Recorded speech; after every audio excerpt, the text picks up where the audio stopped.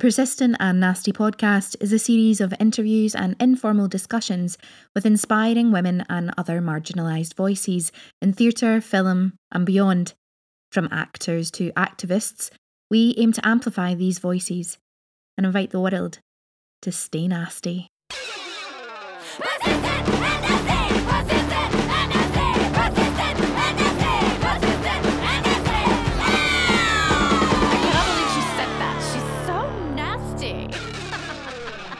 Hello, you gorgeous lot, and welcome to another episode of the Persistent and Nasty podcast, Edinburgh Festival Fringe Series 2022. I hope you're all doing well, looking after yourselves, staying hydrated, using that sunscreen. Just, remember that you are wonderful and you need to look after yourself. Today, Louise and I chat with Anya Upstill, a clown from New York, and we talk about their new show, Transhumans. Anya is brilliant, fascinating, taking things and looking at it through movement rather than always through text, which is an interesting conversation that we have, as Anya was previously to being a clown, a director. Another brilliant episode with another amazing human being. We are so lucky to be getting to speak to all of these wonderful people, and I hope that you're enjoying every episode.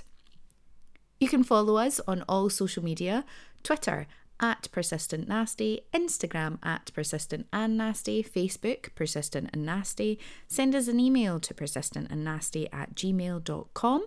You can follow Louise and I on the socials as well. Louise is at Ms. Louise Oliver on both Twitter and Instagram, and I am at Elaine Stirrett on Twitter and Elaine.Stirrett on Instagram. If you can, remember to like, subscribe, download, review the episodes. It really makes a huge difference and gets our amazing guests heard by as many people as possible. For today's episode, something sparkly, I think. Maybe a sparkling water of various flavours. Hey, if you can, get yourself some champagne, Prosecco. Or, you can just put some diluting juice. I don't even know, does everybody else in the world call it diluting juice? That's a very Scottish thing. Anyway, what do squash? I think it might be called in other places, diluting juice, and put some lemonade or some soda water in that and, live your best life. Or you can have a coffee or a hot chocolate, or, you can always just have a good old cup of tea, sit back, relax, and enjoy. Well, hello everybody, and welcome to another episode of the Persistent and Nasty podcast at the Edinburgh Festival Fringe. Today we are joined by Anya Upstill. And Anya, you're a clown. I am a clown. Yep. I went to what my sister refers to as clown college, even though it was actually physical theater school. I feel like the clown is really what defines it. That's the thing that everybody's like, yes. I love that. You are actually our first clown who we've ever had on the podcast. Well, I'm honored.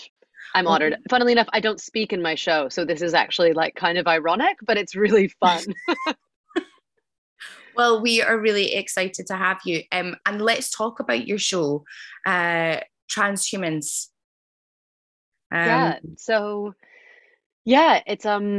I guess the sort of byline is a clown's journey through gender, and it's very loosely autobiographical. I identify as trans and non-binary, but it's really just kind of looking at some of those restrictions and pressures that the gendered binary put on people, but through the lens of clown and with kind of a magical realism bent as well. It's not the framing of it is that as kind of a journey. So yeah, it's that's what it is. It's clowning, and it's nonverbal clowning, and gender.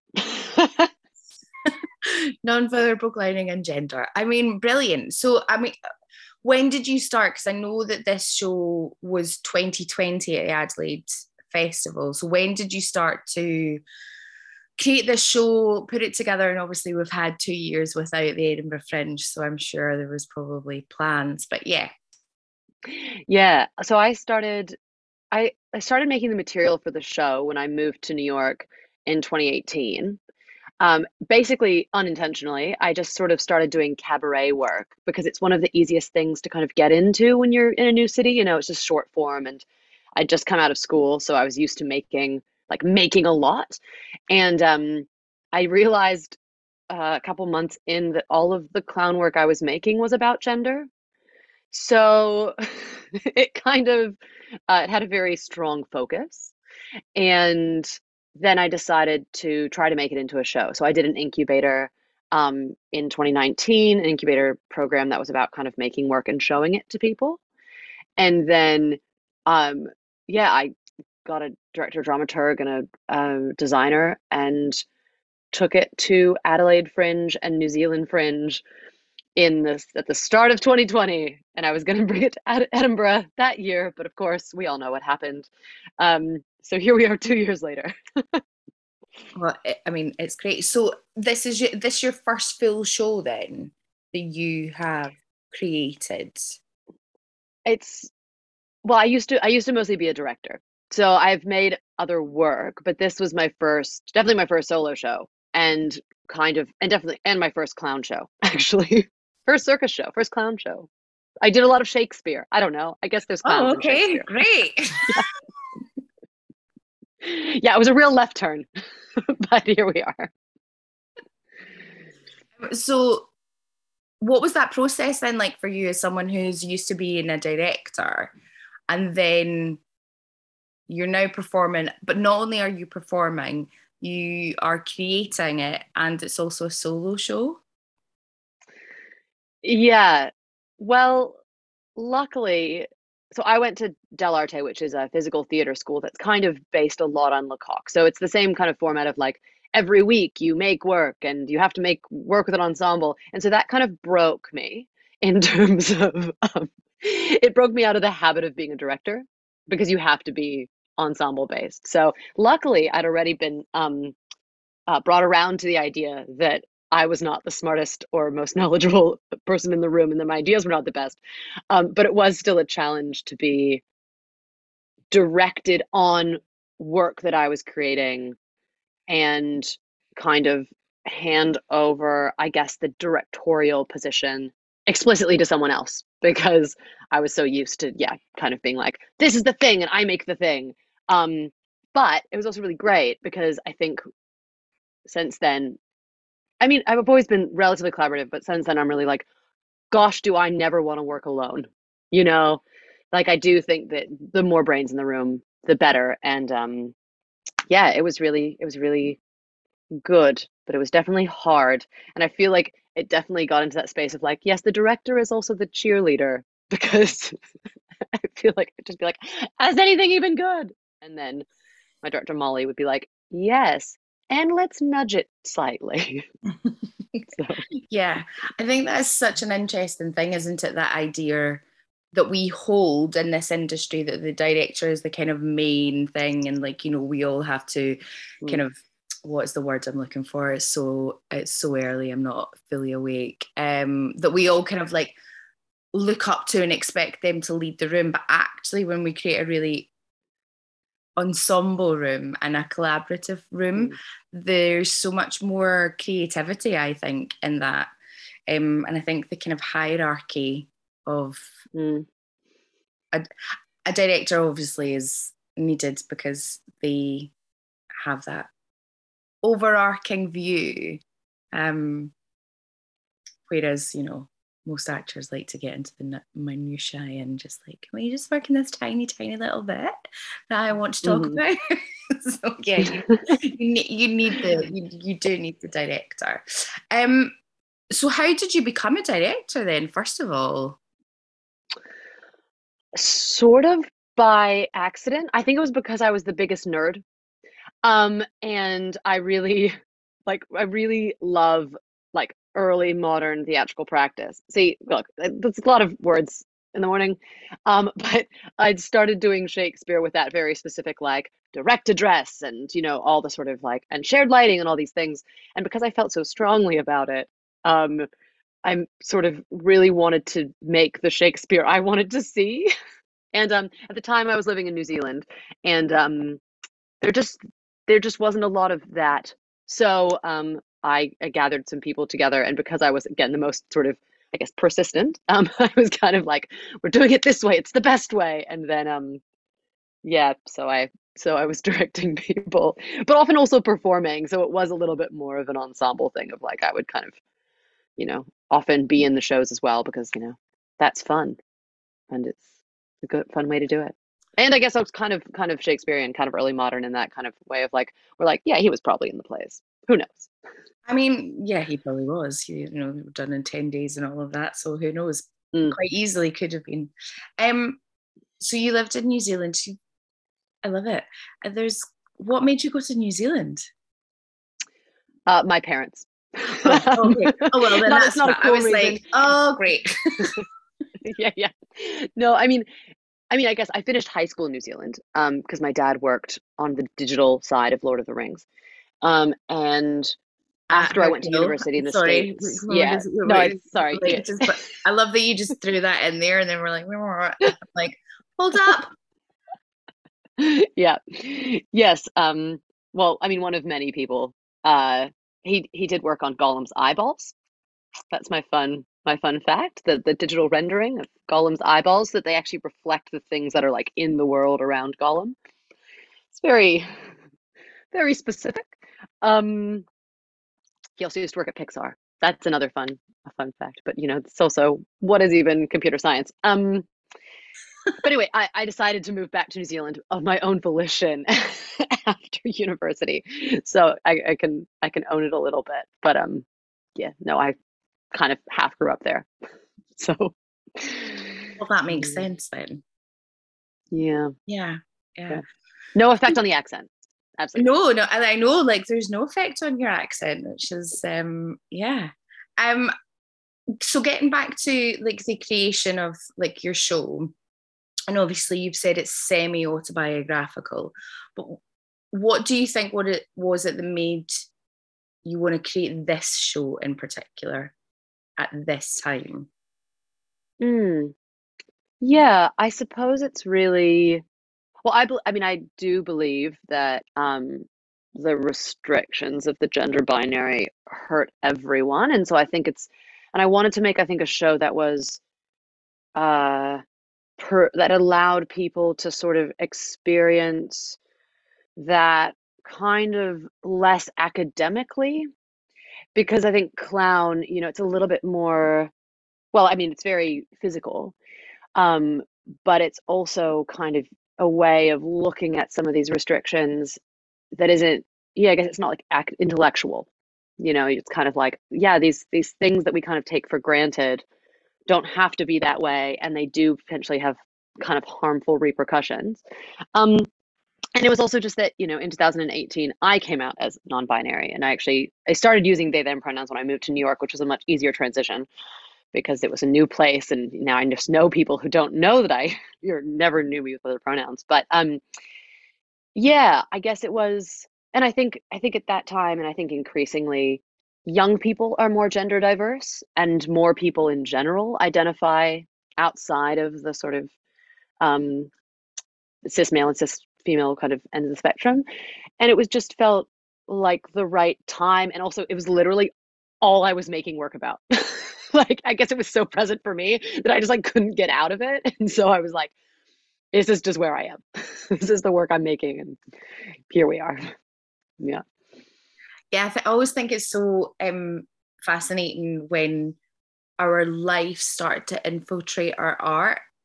And no matter how we might want to try and stop it, it's like, no, this is where the creative mind is going, and you're just going to have to go with it no matter what happens. So I'm really interested, if you don't mind chatting about it, coming out as non-binary, how was that within your family?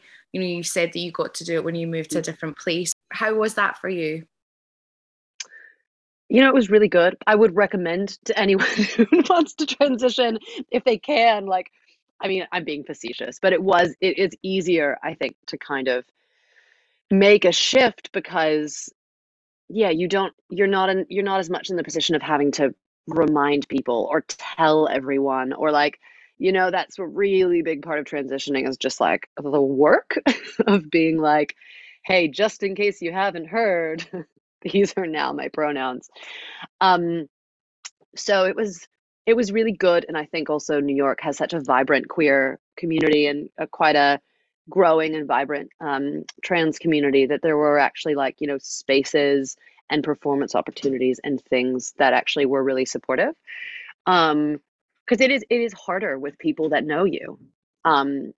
It's it just takes more work. It takes, you have to tell people. And that's fine, but it's just like, being in a position where you have to do less of that, I think was a lot easier for me. Um, yeah. Yeah. And I mean, my beautiful parents, who in fact are here in Edinburgh because they are coming to support me and see me perform, they are not perfect on my pronouns, but I've also just been like, to be honest, they did spend about 30 years with a different set of pronouns, and maybe I can extend to them some, you know, a generosity I think that's in their that's, learning. that's something. Just for the listeners, Louisa's here, but she's having a terrible day with sound. Um, It has gone quiet outside just for the moment, so I'll just chip in to confirm I am here. But there's construction going on right behind me, so it might get chaotic again. So see how we go. do you want to ask anything, Lulu, while you don't have any Well, noise? no, I think the way the conversation was going there was really interesting, because I think we've had a lot of conversations around these sorts of topics, because we aim to be very inclusive of non-binary and our non-binary and trans community, and the parent thing, and having discussions around misgendering or struggling with pronouns, and has been a very live discussion, not just amongst our community, but out in the world, obviously. And it's interesting that you point out that it was sort of cutting a slack a little bit, just because there's a process that I suppose that parents go through. But I guess there comes a point where it's like you can process that internally and in your own time, and find the way to support your child and your loved one simultaneously. Yeah. Yeah, no, and it's not, yeah, it's that, I think it's that thing of being like really asking for, like, does anyone like being misgendered? No, no. Is it great to do that work? It sure is. Um, and I think in a way it's also, as a trans and non-binary person, I'm like, where do I want to put my energy? And it's also like, I don't really want to put my energy uh towards, and this is a personal thing, I don't want to put my energy towards being upset about it, or even really towards like doing a lot of correcting, because to be honest, I'd rather put my energy into like supporting trans people and making art. But that's a personal thing, right? Like, I think we all have different relationships to it. And I teach gender diversity trainings, and one of our biggest things is like, one, you don't have to understand it to respect it. Like, I think people get caught up in this thing of like, oh, but why, but how? And it's like, literally, someone has just told you how they want to be treated, just treat them that way. Um, and then also just like, like, it's actually really nice when other people do the correcting, because it tends to be easier. I do it for other people, and I feel like it's nice when people do it for me, because it's just less emotional labor, you know? Yeah. Yeah, absolutely. And I think that's something that am I trying to be fair, or am I just going to call people for being not good enough? It's very early, and we've had a long fringe so far, so feel free to be, speak your truth. I love it. We've had a long fringe so far, and it's only like week one. So exhausting. Oh God. Yeah, we are. Oh God. It's so exhausting. God, 2 years of not doing it, and you're like totally out of the swing of it. It's yeah. Yeah. God, now I can't even remember what I was going to say. I'll come back. Wait. Oh yeah. I think that thing about people, I do believe that some people genuinely don't mean it in those moments, and they are trying to learn. And I think that I know myself, like in years gone by, I have accidentally misgendered someone, and I have felt horrific about it. And then I have like done absolutely everything that I can to never ever do that again. And the person that I did misgender was so kind to me about it, because I was like almost like, I am so sorry, fuck. And they just were like, I know that it doesn't come from a place of malice or deliberately misgendering by you. So it's a totally different thing of when it is deliberately misgendering. But as you say, Anya, it's that idea of, why can't you just accept something to make someone else's life happier? I saw this amazing meme the other day that was something like, like, where will it end if people get to choose their own genders? Oh, in a world where everyone's just a bit happier and I'm not affected at all. Like, it was just that thing of just being like, yeah, like, yes, that is where it ends. Is like, everything's fine.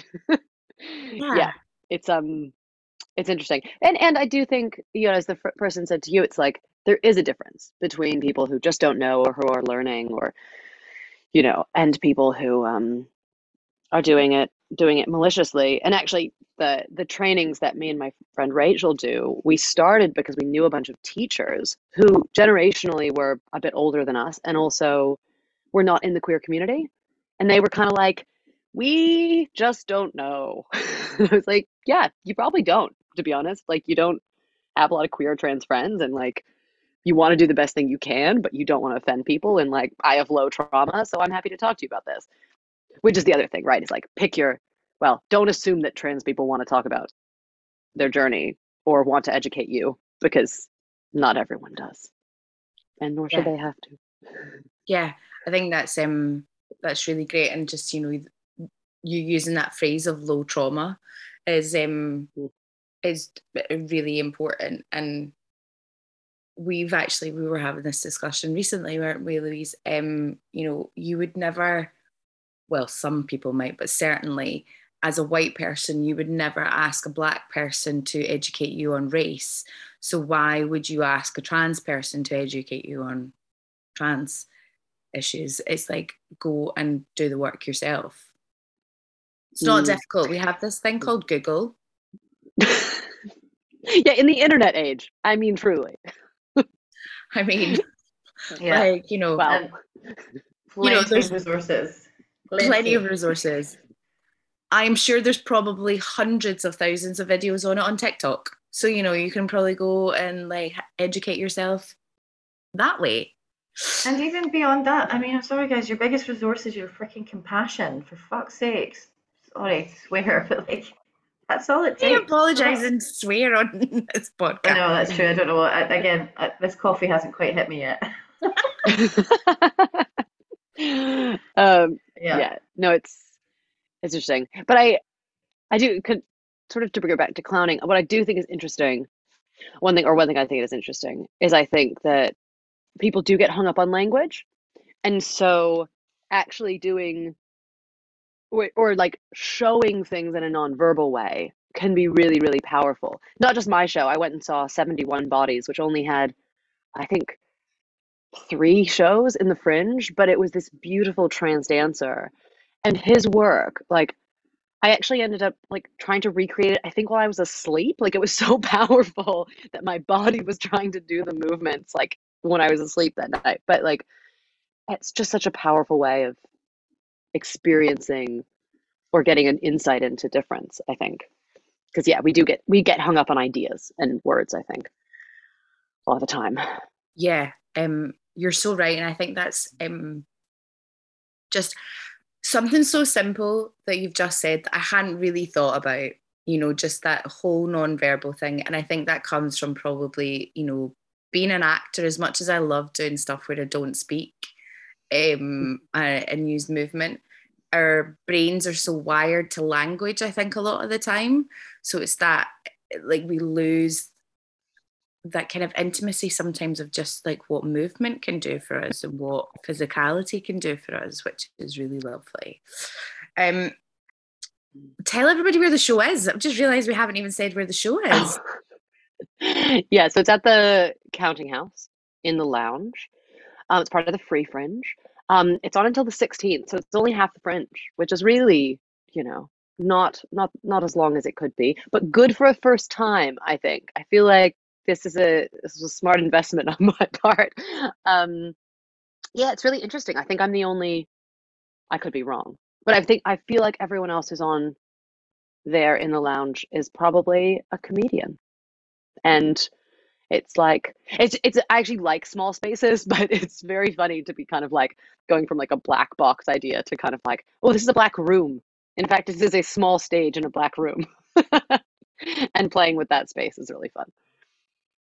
I think that's a very wise move, doing half the Fringe for your first Fringe. It's very, as you said, it's very tiring. Yeah, yeah. And you're doing the free Fringe as well, which is great. And how is it going?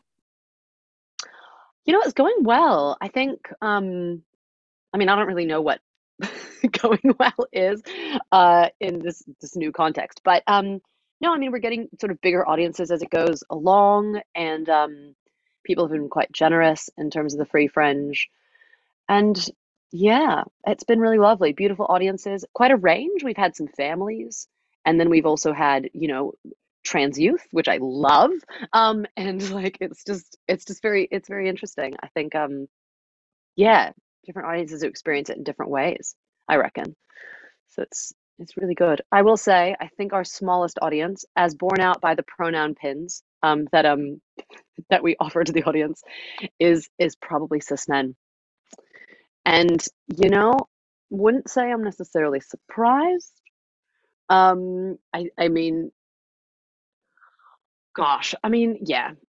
I think we don't talk enough about how cis men are harmed by the gender binary. So I think, for them it's giving up a privilege, right? And that's harder than being Yeah. like, this sucks. Yeah. Yeah. Yes. I don't think, absolutely. I think it's the gender binary patriarchal systems. It doesn't do anybody any good. Although because it's so ingrained, I think the fear of what's coming if they let go a little bit, when actually it's going to be far better.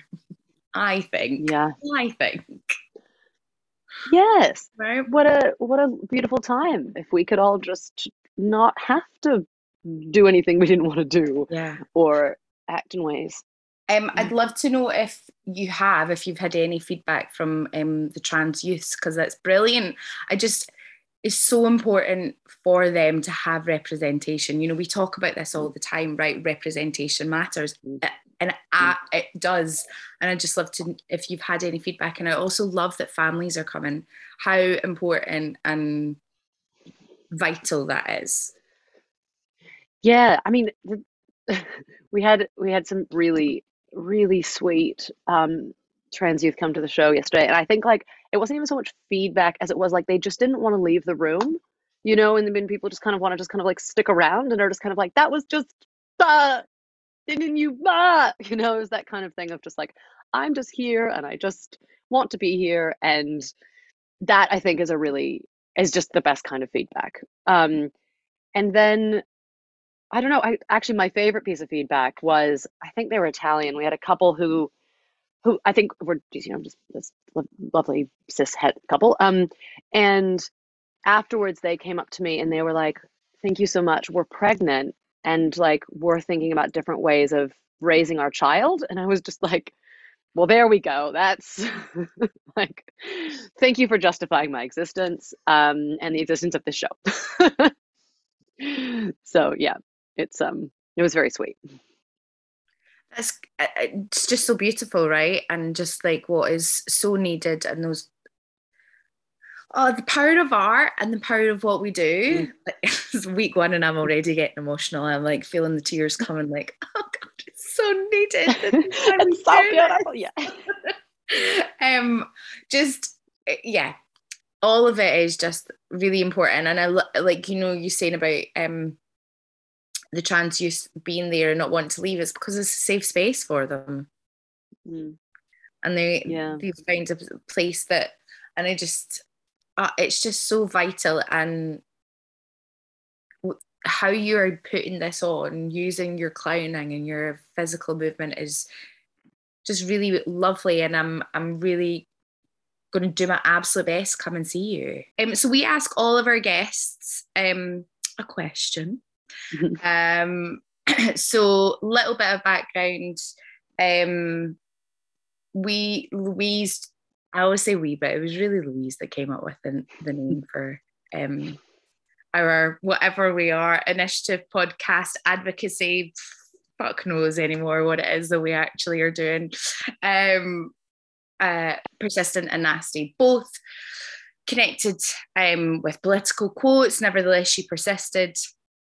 And then the reclaiming of the word nasty after the previous president called Hillary Clinton nasty women, and then there was the Twitter and hashtag nasty women. So we are very much about reclaiming words and giving them back the power, like witch and bitch and moany, things that are used against us as a negative. So it's more to be a positive. So Anya Upstill, what does the phrase persistent and nasty mean to you?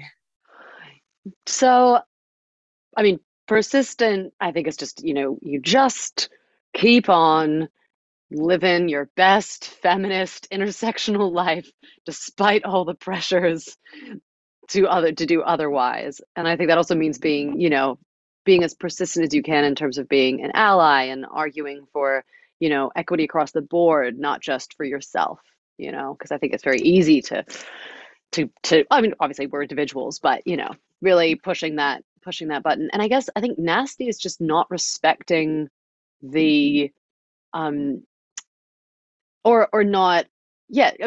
not respecting the pressures that come from the system, and being, I guess, vocal and outspoken, and not worrying about being polite or being seen as nice. I think people who are assigned female at birth were really taught to be nice and be like polite, and I really fuck that when it's inappropriate. I mean, maybe be nice to like people when they're nice to you, but obviously in a context of fighting back, don't be nice. We don't need to be nice. We can definitely be nasty, and that's going to be, also getting out of the restrictions of the gender binary to bring it all back to transness. Love it. I'm also loving your fellow human in the room, just giving you some snaps every so often. Yeah, my partner behind me just yeah, casually listening, doing some snaps. Yeah, absolutely loving it. Anya, thank you so much for coming and joining us today and chatting. And what a great conversation. The show sounds amazing. Hopefully as many people as possible can come and see your work, and just thank you. Oh, thank you. This was such a delightful conversation. And thank you for the work that you do, having conversations about art. It's important. Thank you. Thanks. We try.